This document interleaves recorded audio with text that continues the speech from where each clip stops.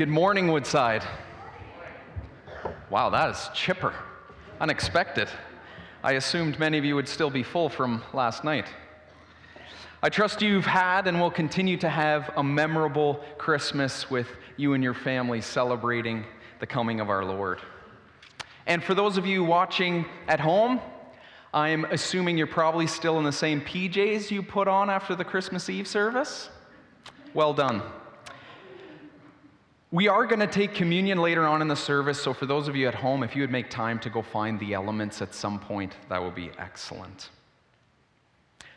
And since this morning we're still so close to the heart of Christmas, I thought we would continue in our Advent series. As one of our congregants told me a couple weeks ago, you can't overdo Christmas. And for the most part, I agree, for the most part. And so I've titled this sermon, Christmas is Coming, and I'm here to remind you that you have 364 days to get your things in order before Christmas arrives. But did anybody else feel like this year there were maybe a few more keeners out there? Anyone else? I was driving to church at about 8 a.m., November the 1st. I drove by a house.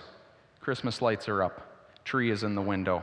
Canadian Tire inflatables littering the lawn. I was like, too soon, man. You must have been out there on Halloween getting all of that ready. It reminded me of a classmate I had in college who preferred to write her papers while listening to Christmas carols, which is fine first semester, it's December. But second or third, we're in April or August, and it's a little bit annoying. Your gut, I don't know if maybe your gut's not like mine. Mine is like crazy. The little alert goes off. And as I thought about that more this year, I thought maybe crazy's the wrong thing. Maybe they're just really excited. Maybe they love Christmas. Maybe my classmate and that family on First Street just can't wait. That's really what Advent is for, right? It's to build our anticipation about the coming of our Lord. And as we walked towards Christ's birth this year with ever-growing joy through the Gospel of John, we've been doing that so that by the time we get to Christmas Eve, we have the appropriate amount of excitement, the fitting amount of we can't wait any longer for one of the most significant events in human history. That is a good thing. Kids, did some of you feel like that this year? Like you could hardly wait to open your presents? Or your stocking? Or maybe you could hardly wait to see Grandma and Grandpa? I had a similar kind of excitement like that this year because Katie and I were expecting our first child in February. And so when the calendar flipped over to 2021, I could hardly wait anymore. Then February shows up, and I know we're in the last days. That level's just climbing. Then we get to the due date. We're in the final hours. That gauge is just bouncing off peak. Then we pass the due date. Whew, that was unbearable. I remember saying to Katie, bring me our kid. It was too much to bear. And friends, all of those feelings, those attitudes, they are quite fitting at Christmas. They belong. We are right to sense the significance in the lead up to Jesus' birth. Advent means coming after all. And this year we've been preparing our hearts for his coming through the Gospel of John. We looked at the first chapter, those first few verses, those astounding titles and descriptions of this child who is going to become our Savior. And just on Friday night, we were reminded that this little baby is actually the light of the world. And so this morning we're going to continue in the spirit of Advent, and we're going to continue with John. But just before we do, would you join with me as we pray? Heavenly Father, we give you praise this morning again for sending your Son to earth to rescue and restore. Lord, we remember Jesus Christ and we submit to him. This morning, would you speak to us through your word and by your Spirit? God, we want to hear from you. We ask all of this in Jesus' name. Amen. As I mentioned before, we've been going through the Gospel of John this fall, and I said we would continue with John, just not in his gospel. We're going to look at another one of John's writings, one of his letters to the church, to help us think about Advent. So before we get there, let's refresh our memories. Who's John? Pastor Dan unpacked this for us like a couple months ago, so maybe you forget. Well, John is one of the disciples of Jesus, right? He's one of the 12. He becomes an apostle of our Lord. He's the brother of James, and him and James were fishermen from the same port as Peter and Andrew. And when Jesus shows up, John gets up, he leaves his home, he leaves his livelihood to follow Jesus. In God's word, he's referred to as the disciple who Jesus loved. He's actually given responsibility for caring for Mary by Christ on the cross. That's showing us the closeness of their relationship. And after Jesus' ascension, John goes on to write 3 letters to the churches as well as the book of Revelation. And so this morning we're going to look at part of one of those letters that actually talks about anticipation, about longing for Christ's coming and waiting for him. Because all of those descriptions that we used earlier about that sense of excitement that we feel at Christmas, all of those can be used for us as Christians every day. Christ is coming, friends. He's coming back. At Christmas, Advent sort of keeps Christ's first coming in the forefront of our minds, right? But don't we struggle to keep Christ's return in the forefront of our minds? I know I find it a challenge. And so I'm thankful for God's word for reminding me what's more real, what's a greater reality than the temporal things that I'm often consumed with. I'm thankful that John wrote to us. And also thankfully, John is always telling us why he's writing. In his gospel, he says that he's writing so that we may believe in Jesus Christ. And at the end of 1 John, he tells us that he's writing his letters to those who do believe so that we will know that we have eternal life. So the gospel's written so that we'll believe once we do believe. The letters are written so that we will know we have eternal life. So if you would, you could turn with me to 1 John and chapter 2. We're going to begin in verse 17, and it will also be on the screen. Chapter 2 and verse 17. And the world is passing away, along with its desires. But whoever does the will of God abides forever. Children, it is the last hour. And as you have heard that Antichrist is coming, so now many Antichrists have come. Therefore, we know that it is the last hour. They went out from us, but they were not of us, for if they had been of us, they would have continued with us, but they went out, that it might become plain that they are not of us. But you have been anointed by the Holy One, and you all have knowledge. I write to you not because you do not know the truth, but because you know it, and because no lie is of the truth. Who is the liar but he who denies that Jesus is the Christ? This is the Antichrist, he who denies the Father and the Son. No one who denies the Son has the Father. Whoever confesses the Son has the Father also. So let what you have heard from the beginning abide in you. If what you've heard from the beginning abides in you, then you too will abide in the Son and in the Father. And this is the promise that he has made to us, eternal life. This is the word of the Lord. Thanks be to God. Now you'll notice in there that John is going to continually use contrasting images of time for us. He's going to talk about things that are here and now and things that are to come, things that are present versus things that are eternal, things that are passing away, things that go on forever. And all of those comparisons revolve around time. And John almost sort of proposes time as a type of currency. Like time has value, and therefore the amount of time something is going to take is important. The longer, the more valuable. And not only is time given value by John, but he's also telling us that there isn't much of it. Time's actually running out. It's being used up. It's approaching its end. So just like Christmas, the Advent season walks along and then culminates in an event, Christmas, which brings to end a measure of time, so too human history is marching along towards an event that should be anticipated. And so John is admonishing us that we should be careful how we measure and how we spend our time. So let's unpack, and we will begin in verse 17.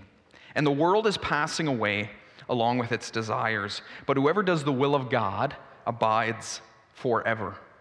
Children, it is the last hour. And as you have heard that Antichrist is coming, so now many Antichrists have come. Therefore we know it is the last hour. And so we notice some time markers in there right away, don't we? Things are passing away, they're ending, then there's these other things that are forever. He uses the phrase, the last hour, twice. And so what is the thrust of what John wants to remind believers of? Well, he is focusing them, which means by extension, he is focusing us on the brevity, the shortness of time left in our present understanding of reality. And he is also focusing us on the longevity, the longness of time in the next reality. This image is sort of like you're playing a strategy game where your turns are timed and your friend has completed their turn and has subsequently overturned the sand dial that tells you just how long you have left to act. John is saying that our chance to decide our turn is in the last hour. When it expires, something else is going to happen that won't be like what it was like when we were waiting. And he gives believers this incredible encouragement. He says that yes, the world is passing away, but whoever does the will of God abides forever. Forever. Paul says nearly the identical thing in 1 Corinthians 7 when he tells us that this world in its present form is passing away. But John goes on. We'll go to verse 19. He says, they, which are the Antichrists from verse 18, they went out from us, but they were not of us. For if they'd been of us, they would have continued with us, but they went out, that it might become plain that they are not of us. But you have been anointed by the Holy One, and you all have knowledge.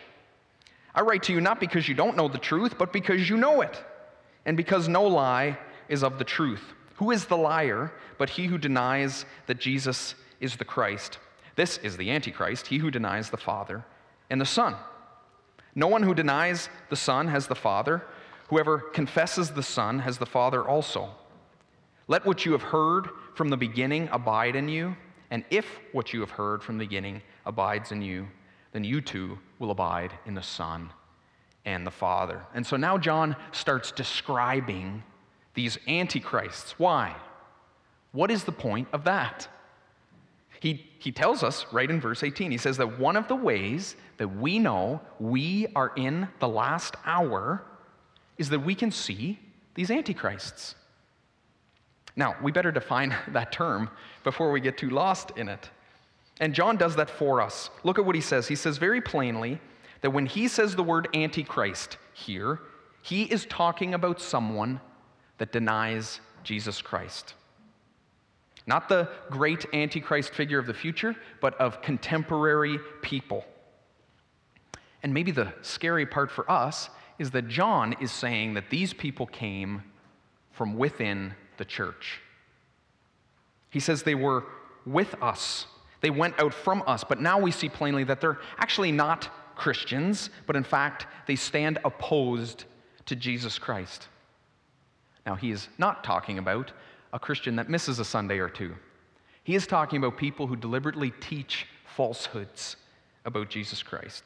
And that's really what the dividing factor is here between Christians that John is talking to and antichrists that John is talking about. You see it right there. It all revolves around the truth of Jesus Christ.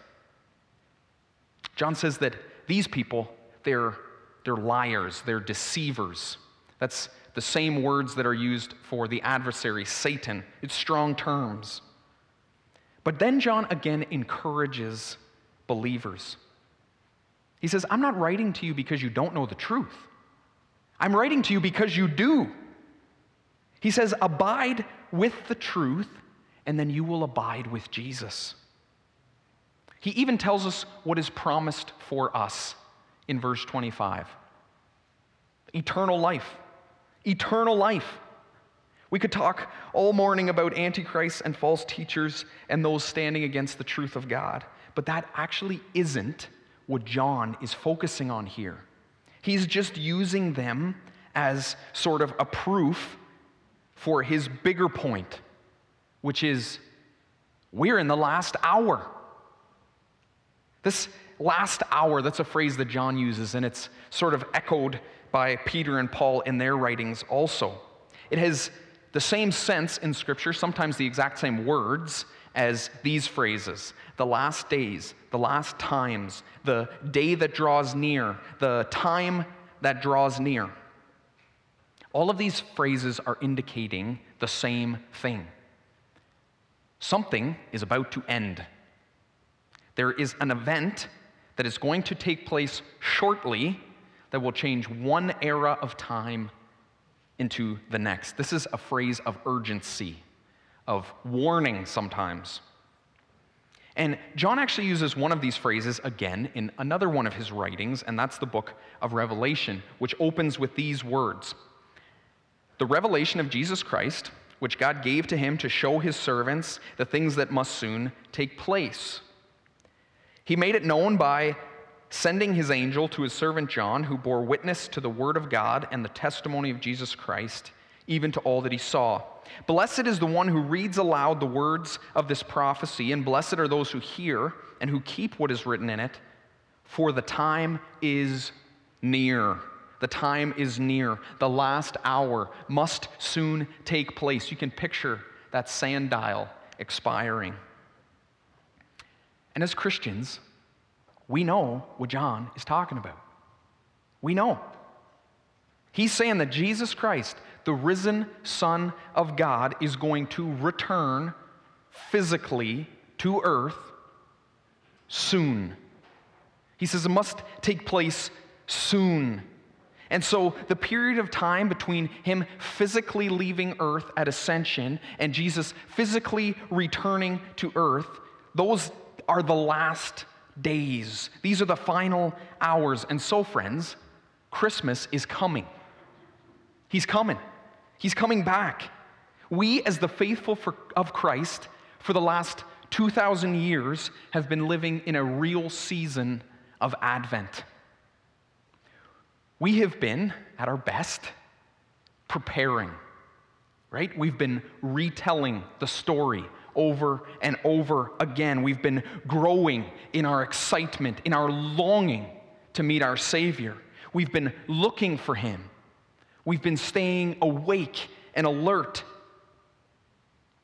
But it's hard, right? It's hard. It's hard for me. I find I am way more intentional about preparing for Christ's first coming around this time of year than I am about preparing for his imminent return at any other point in the year, right? Like, I don't wake up with the same amount of excitement for Christ's coming in June as I do in December. Some of you are maybe like me, and you had your Christmas shopping done like moments before you delivered the gift. We get after it, don't we? Like, we know that there are things to do before that day comes, and we act like it. We put it in gear. Now, I'm talking about my own heart here, but I don't live in that joyful sense of urgency for Christ's return. And so how do we live in this last hour, in this season of Advent? What does John tell us is the method of a Christian as they navigate the last hour? Well, he really delivers it to start the chapter. So if you would turn with me to verse 1 in chapter 2, we'll begin there. My little children, I am writing these things to you so that you may not sin. He's reminding us of the shortness of time so that we may not sin. He goes on in verse 3. And by this, we know that we have come to know him if we keep his commands. Whoever says, I know him, but does not keep his commands, is a liar, and the truth is not in him. But whoever keeps his word, in him truly the love of God is perfected. By this, we may know that we are in him. Whoever abides in him ought to walk in the same way in which he walked. And he goes on in verse 29, if you know that he is righteous, you may be sure that everyone who practices righteousness has been born of him.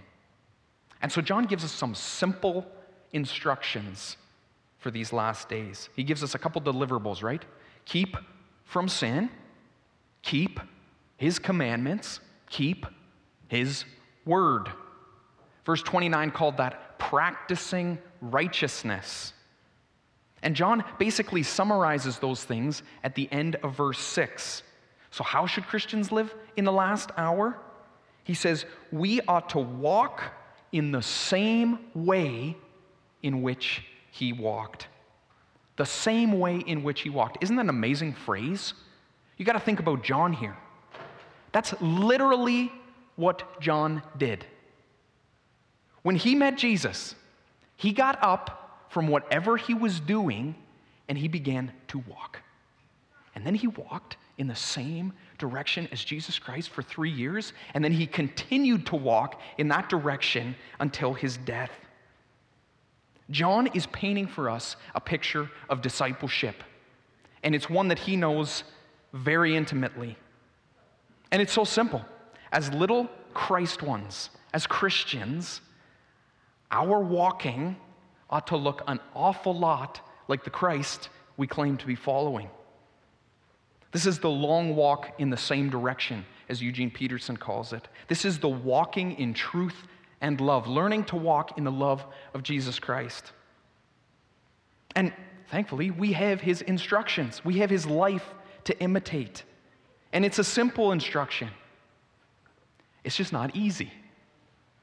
We might even be tempted to wonder, is it possible?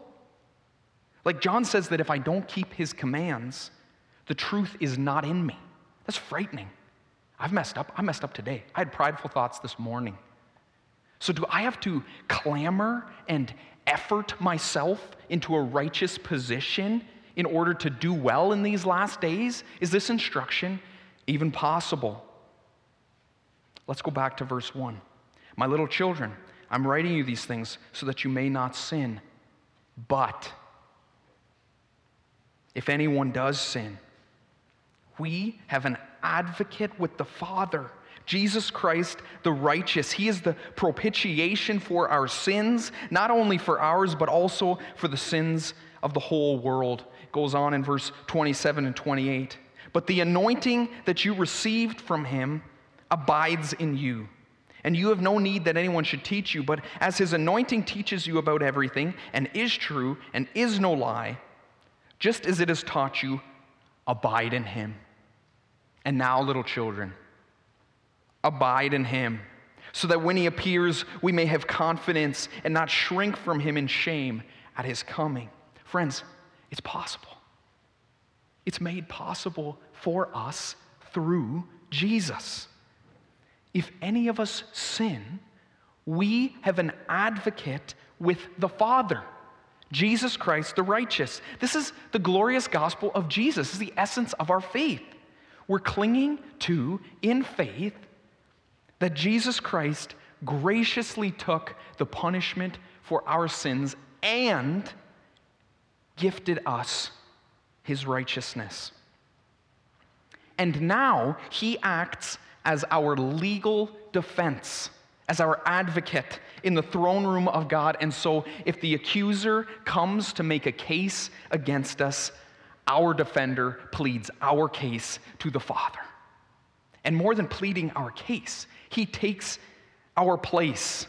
This is the glory of Christ's victory. Notice that gives us here and now implications. This isn't just true for when we die, although it is. It matters right now in our day today. If, probably when, you and I sin today, you are still declared righteous before God by the perfect life of Christ and his advocating on your behalf. Think of the significance of that. And John gives us a special word for how this relationship with Jesus, this walking in his way, ought to look, how it plays out in our day today. Did you catch that word? It's repeated over and over again in these verses. It's the word abide. It's used 10 times in this chapter alone. That's pointing at significance. This is the Greek word meno. It's the verb to stay. To stay in a given place or state or relationship, to continue, to dwell, to endure, to be present, to stand, to remain. This is the how of having our walking look like Christ's. We stay with him. We are to continue with him. We are to dwell with him, to endure with him. We remain with him. This is a word that should describe our heart's place, the location of our heart. John says we are to meno in Jesus, to abide in him. And John also says that Jesus menos with us, that his anointing dwells with us. Christ is for us as our advocate, and so we abide in him and we walk like him. And now this often reminds us of a name for Jesus that we use at Christmas time, Emmanuel. He's God with us, and he abides with us by his Spirit, who is also called our advocate. Isn't that an incredible purpose revealed to us by God our Father? He intends to have his Son return to earth to make all things new. Just like he intended to have his Son come to earth to seek and save that which was lost. And in the meantime, he promises to stay with us. That's a verb. That's an action word. He's doing something for you and I, Christian. He is abiding with us still by his Holy Spirit and encouraging us to imitate him by remaining in him. So this waiting for his return isn't like us doing a bunch of things down here while he looks on until finally he's like, okay, it's time to come get them. No. He is active too. In this waiting, he has made it abundantly clear that he is active too. I don't know, sometimes as Christians, I think we get sort of lost in the list of commands, right? Things we have to follow. We get overwhelmed. But John basically gives us the essence of the commandments right here. Abide with Jesus, walk like Jesus. He makes it really simple. That is not to diminish our need, and it is a need to keep ourselves from sin, to keep God's commandments, to keep God's word. Those things are absolutely critical to living the Christian life. It's just that if we are abiding with him, living with Jesus, and if we are walking like him, walking towards him, we won't miss those things. We can't. They're intertwined. It's a much bigger thing to do a heart check on yourself, like, am I abiding with Jesus? Am I making him first in all of my things? That's a much bigger self-reflection than, am I keeping from this specific sin? And so, friends, Christmas is coming. I don't mean that in a silly or sarcastic way. I mean that it is good for us to be reminded that there is an event that will take place in human history that is unfolding and that we are in the last hours of its arrival. I mean that this event is going to inaugurate not just a king, the King of Kings, not just some lord, This is the Lord of Lords. This will be the sort of inauguration where knees will not have the option not to bow. Tongues will not have the option not to confess. Everyone is going to give deference, give reverence to this conqueror. To his reign there is going to be no end. He is going to govern perfectly and eternally. The Prince of Peace is going to finally and fully get crowned. And we are going to be invited into the presence of the triune God who lives in perfect love within himself, and he is going to offer that love to us forever. We get just a taste of that now. Because, friends, the Prince is walking with us. The King is dwelling with us. The Spirit of the Lord is abiding with us. This life that we lead, it's not distant from him. We do not have to feel like we are far from him, like we've been left to enact his will in this world all on our own. We have these beautiful promises from him given through his apostle John, who knew these promises in a very intimate way. And so I hope over the next week, as you wrap up and unwrap the rest of your Christmas season, I hope that you will look forward with anticipation to meeting your King. I hope that you will remember that you have an advocate with the Father, Jesus Christ, the righteous. And I hope you will walk in the same way in which he walked. Let's pray together.